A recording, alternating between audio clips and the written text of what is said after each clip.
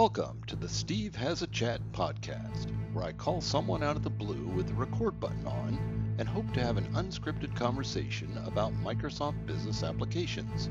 Let's see how it goes. Enjoy.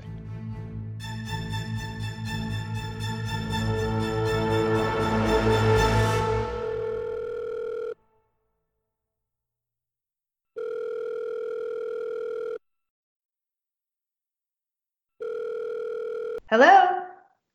Alyssa, Steve Mordew, how are you? I'm doing well, Steve. How are you? Well, you know why I'm calling, right? I have a hunch. Yes. I've got the record button on, and I just wanted to see if you had a few minutes to talk about just things. It's been a while since we caught up. Yeah, absolutely. Would love to spend some time and just chat. It has been a little while. So we just came off Business Applications Summit, the first pivot over to a virtual conference. And at least from the rumors I hear, the attendance was kind of off the charts compared to an in-person conference. It was off the charts. It was our first Microsoft virtual, what we classify events, and this is the tier 1 event. So it was our first one that we executed as a first party tier 1 event in a virtual capacity. So we were both nervous and excited. We had over 50,000 people registered. So it really was, and it's a very different format. We condensed 2.5 days into a half day. But I think I would agree. We were very pleased with both the online turnout, and then I think from what I heard from the community, the format worked well. It was a nice mix of, we did a pre-recorded keynote, then we had live sessions that were moderated with subject matter experts, and then we were able to do some networking and fun interstitial type activities in between the programming. I would have to think that if I were Microsoft, having done in-person events for so long, and the expense of doing those and the coordination of putting those together, because it's a production when you guys do those, and then looking at the number of attendees that were able to make it because of schedule or cost, because of their getting approval by their employers, and versus now suddenly a virtual event at no cost. I mean, there was no limits to anybody being able to get into that. And while we might lose some of that in-person kind of networking amongst one another, from Microsoft's standpoint, getting the information out to as broad an audience as possible seems like this is a better way to do it. My team and I have talked a lot about that. And I think in the post-COVID-19 world, because we're learning so much about virtual events, I think we'll end up and no timeline on this, but we'll end up probably in the future in some kind of a hybrid type scenario, because I do think there is always that benefit of face-to-face, being able to network, shake people's hands, see old friends. So I think that in person will never completely go away, but I think we're learning how to do virtual events that will complement the in-person. And so I think, and again, this isn't an official statement, but I think there will be a world of probably smaller, more intimate events, and then the big scale events will be virtual. Because at the end of the day, we've had over 150,000 views of our content from Microsoft Business Application Summit, compared to we do 7,000 to 10,000 in person. So it's a very different scale. Yeah, it really is. When you think about the ability to touch just so many people that way, and the expense, I think that. Obviously we all got kind of thrown into this virtual event motion when we weren't quite ready for it, and our tools weren't quite built for it. But when ready or not, here we come. And I can't remember the earlier virtual event that you guys did that I think it was the launch maybe. Yes, we always do the virtual launch event. Yeah, that we've been. And that was pretty good. But then you're still thinking about as a large scale event, which we have historically done in person, how does that translate in a way digitally, virtually, that it feels as valuable to the people, notwithstanding the fact that we've now got 10 times as many people that can see what's there, but that the event feels as much like a live in-person event. And I think the tools are getting obviously you guys are tweaking the tools for just that kind of experience, like you said, with some of the networking, and we're kind of figuring it out. But as we get this stuff figured out, and these tools for virtual events are just 100% rock solid and exactly the way everybody would want. And I don't know, it seems like the future of live events across not just Microsoft but industry wide is going to be tough. Well, and I think the thing that we're learning is how to do programming, to your point, because like when we did the virtual launch event, it's our engineering leads and our product marketers, doing content and then demos, content then demos. And I think what we learned with the Microsoft Business Application Summit is that how much that programming matters, the back and forth, being able to do moderated forums, because it keeps people engaged. And we do it in much shorter segments. Like the virtual launch event is 2 hours. We were doing, 35-minute segments in the Business Application Summit.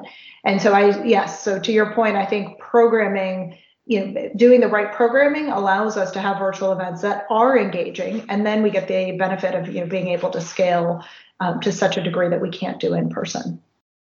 Yeah, obviously time zones will be a challenge for anything like that, because you're going to have people kind of doing multiple versions of their session at different time slots to be able to capture everybody, and that's a trick. I think one of the things, some of the feedback I heard from some of the folks was that they thought the sessions times might have been a little short because it didn't.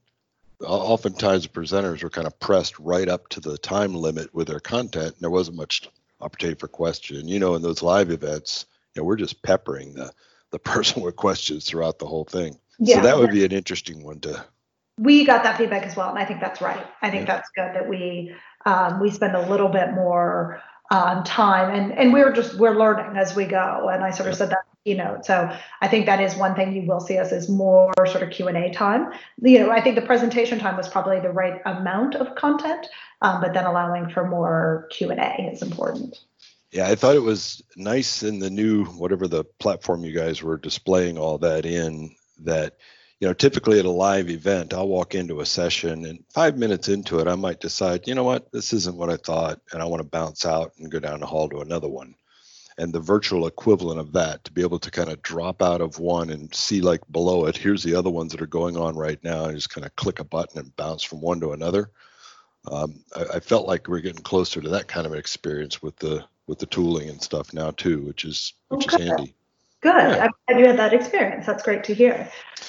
Yeah, and of course, it all being recorded, and available immediately or as soon as possible, is just huge, because then, you don't feel like, I can remember at live events feeling like there were 3 different things I wanted to see, but I could only see one, and since they weren't necessarily all recorded, you just had to kind of miss some content. But now, of course, they can all be recorded by default, and no excuse to miss anything today. So I think it's pretty cool.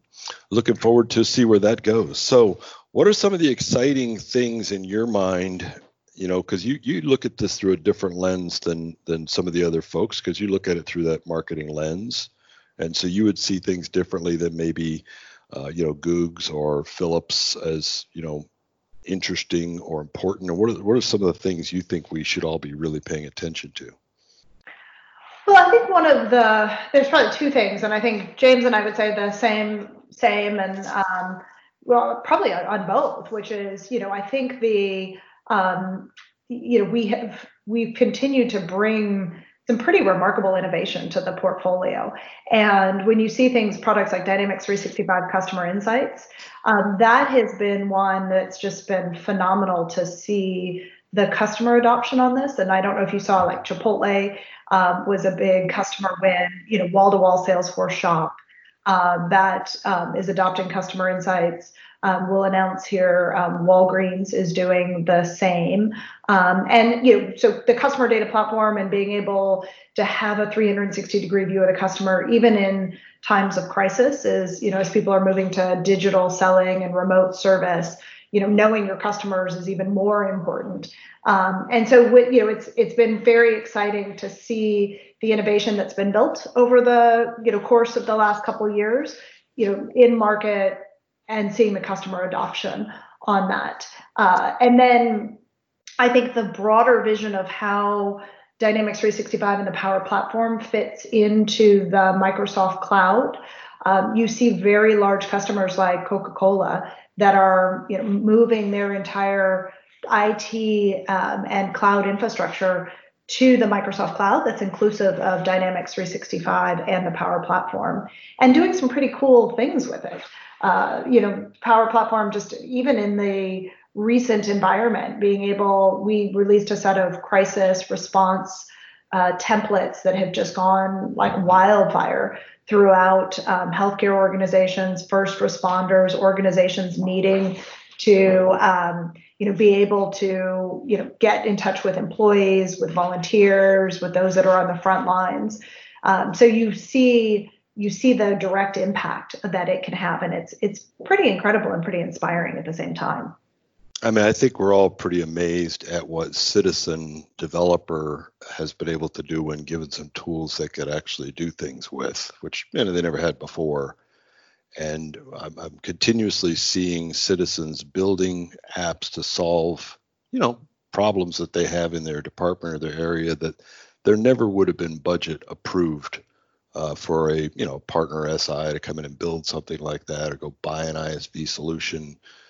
All these problems that have gone unsolved forever, it seems like suddenly are getting solved, and they're getting solved quickly and easily without great expense. Problems that never would have been solved. They just had no other way they were going to get solved before this. It's been phenomenal to see the change of the platform, frankly, just in the last couple of years. That huge pivot towards that citizen has just opened up so much. When you talk about Coca-Cola, I mean, that's a lot of what's driving that there, I'm sure, is department heads, line of business people seeing something that's accessible and fiddling around over a weekend and creating a solution to a problem they've had for years.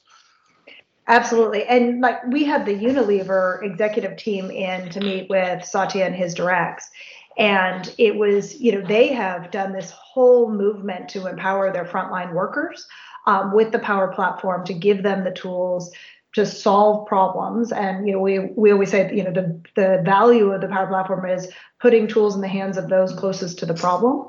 And Unilever is just an incredible story of creating a digital factory of the future that is completely ground, like from bottoms up. It's from frontline factory workers that are giving input using Power Apps, Power Automate, Power BI to automate manual tasks that would take them way too long to do, to have insights and analytics to the health of the supply chain and the factory line, having a digital command center that they could access through a Power App.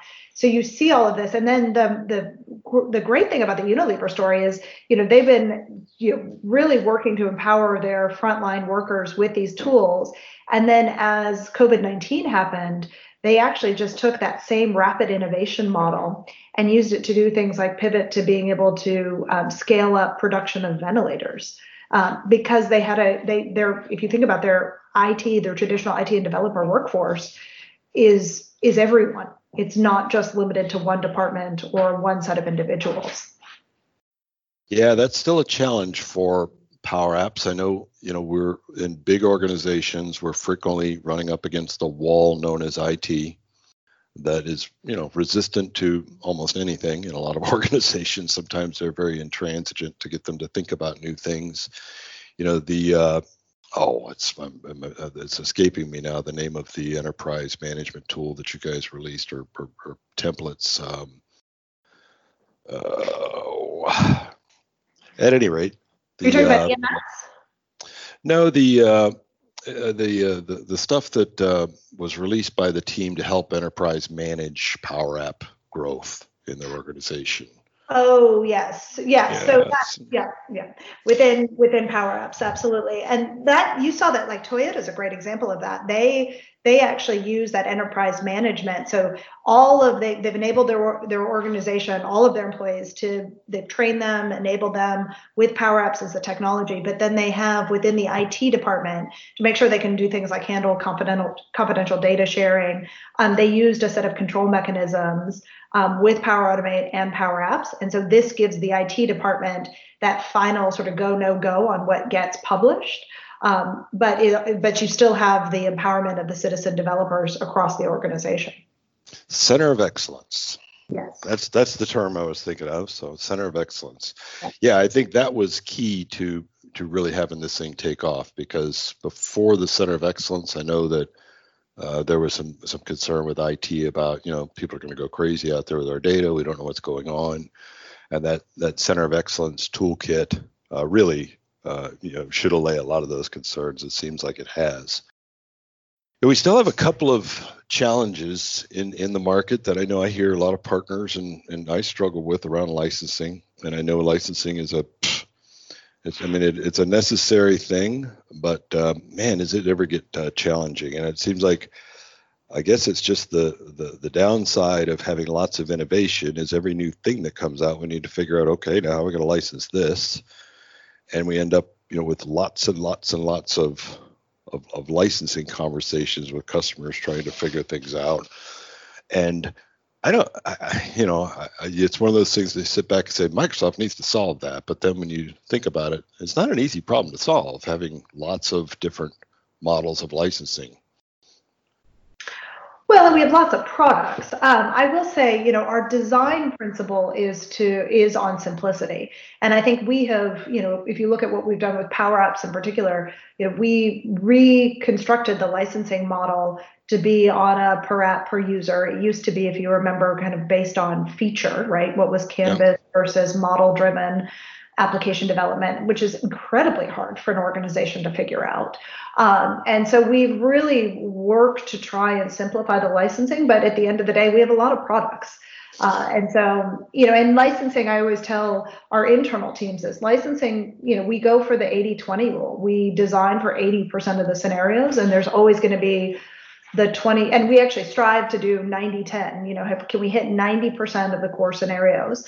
But there's always going to be very unique scenarios that we can't solve for, which is why we do different custom type deals. But our licensing, our principles are simplicity, customer centric, and designed for as much scale as possible. Yeah, I've kind of started to take the position with other partners that are kind of complaining about the old days, when we only had like 3 licenses to sell.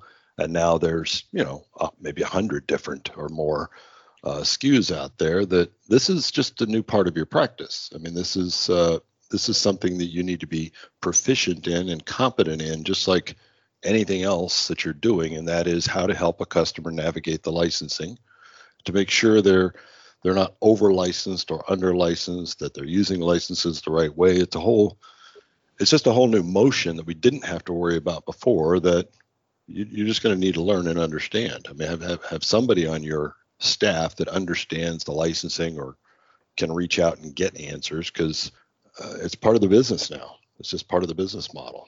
I think the worst thing that happens is a partner just gets lazy. And we saw this even with Microsoft sellers, just go in and sell the enterprise plan to everybody. Yeah, when I started 3 years ago, we sold 2 things. That was it. We sold the customer engagement plan and the finance and operations plan. We had 2 things that there was maybe 6 standalone SKUs under those 2 things, but everyone just sold the plan. And so, going from 2 to a number significantly higher than that, I do empathize. I do have empathy for it. We've ramped and changed a lot in 3 years, but I think we are at a place right now where we think we have the right model for how we bring new products in, and we're trying to drive for consistency now, so we don't have a unique pricing. I had this meeting with my team yesterday. We don't want to have 3 different types of pricing models for the insights line. We want to have one. And so that's, we're trying to now strive for consistency across the different product lines. But yeah, you're right. I mean, going from 2 to 100 is a leap. Yeah, and ditching the plan, I think, was great, because not just Microsoft sellers, but partners and SIs. That was just it. It didn't require any thinking about what kind of license the customer needs. Just put everybody on the plan. But that wasn't in the customer's best interest. They're paying for all this functionality that this particular user doesn't need. And just because somebody didn't want to go to the effort of figuring out, that user could probably get by with, some lesser license or some other license or something like that. And it's forcing us to have to do more work to figure it out. But I think the winner at the end of the day is the customer, It's just not overpaying. Overpaying doesn't help any of us, because if they're over purchasing, then they end up churning because they don't see the value. So we want to put them on the right SKU that gives them the right level of value, and then they won't churn. So I No, think it's definitely important. yeah, I mean, that is such a huge thing. Like when I say the principles are simplicity, customer centricity, and scale, like having a plan where I mean, I don't know, Steve, if you've ever met a human being that's a marketer, a salesperson, a customer service person, a field service person, all in one. But I haven't yet. That'd be a superhuman, I think. But that's how we sold. We sold a per user license on with 5 different job descriptions against it. Yep. Well, and it's interesting because it's also changed the landscape of the partner community, because as you guys launch new products, these are new skill sets. And Right. almost each one of these is deep enough that, I mean, with the exception of maybe the largest partners out there, you're just not going to find one that has a skill set across all of these different things. AI on the insight side, and development of Power Apps and Canvas apps and Flow. There's just so many different pieces that we really, as partners, are having to look at how we build our organizations differently. I need a Power Automate expert. I need an expert in this. I need an expert in that and the other thing. Whereas before, everybody was an expert in everything. Right. Now there's just too much. Yeah. So, Now you have to. Yeah, we have to have a little bit. It's got to be deeper, deeper levels of expertise. Absolutely. So one of the things that I'll go, it's not negative. I'm not going to go negative on you, but one of the things that has concerned me, and I still see confusion in the marketplace, is about Power Apps, what I call Power Apps versus Power Apps. Oh, interesting. Say more. Well, we had Power Apps kind of started out of the Office 365 side with Canvas, mostly on SharePoint, embedded in the Office 365 licensing, all these enterprise customers using Power Apps. And then Power Apps also became a name used for something that technically was completely different, right? Model-driven Power Apps. And there still is confusion, consistent confusion among partners also, but mainly among customers, about the difference between these two things that have the same name. I know we've talked about converging them, and there is some convergence going on, but not at the license level, right? That Office 365, that customer who thinks they have Power Apps licensing because they have Office 365 they can't build a model-driven app on CDS. That's a different Power Apps license. And how do you think we can make that story clearer to end customers, that Power Apps, there's two things called Power Apps essentially? Well, I think we're a little early on this podcast because we'll provide some clarity in July to the market. But what I would say is today, what is seeded in Office is exactly what you're talking about, which is Power Apps, the maker, but it does not have the common data service underneath it. And so it's effectively the head of Power Apps without the back engine, CDS back engine on that. And so you have a lot of people that are using Power Apps, but their data source is SharePoint lists. We are looking to, we'll release in July, what we are doing to make that a more seamless story. And I think you'll be pretty excited, but we're just a little early for me to talk about it. So understood. Well, good to hear there's something thinking about it. And it's coming very soon. I don't, obviously I come from the CRM world, so I'm a CDS guy and I think model driven, but I don't have anything against or any problem with Canvas apps on SharePoint list. I think there's tons of scenarios where that makes perfect sense, but there's tons of scenarios where the customer would be infinitely better off having built that on top of the common data service than on top of SharePoint. Right. And right now, I think there's a lot of customers out there that think they're using Power Apps, they don't have any reason to think that they're not using all of Power Apps when they're just building on top of SharePoint lists and making them, kind of making some things much more difficult or much less effective than they could be, and not realizing that, hey, there's a whole nother side here that is way more powerful depending on what it is you're trying to do, that you should be looking at. And I continuously find myself having that customer conversation where, we already have Power Apps. We already know all about Power Apps. And then, pulling up a demo of a model-driven app, and they're like, "What's that?" Yeah. That's a Power App. Yeah. So Yeah. looking forward to the clarity. Looking forward to the clarity in July. Well, and it's not negative. I think that know that, your feedback and the MVP community, our partner community, the feedback that you guys give us is what allows us to be able to learn and adjust. And that's what we're doing. And so I think you'll be pleased in July. So one of the other customer segments that we'd focused on for years and is still an important segment to us is that SMB customer.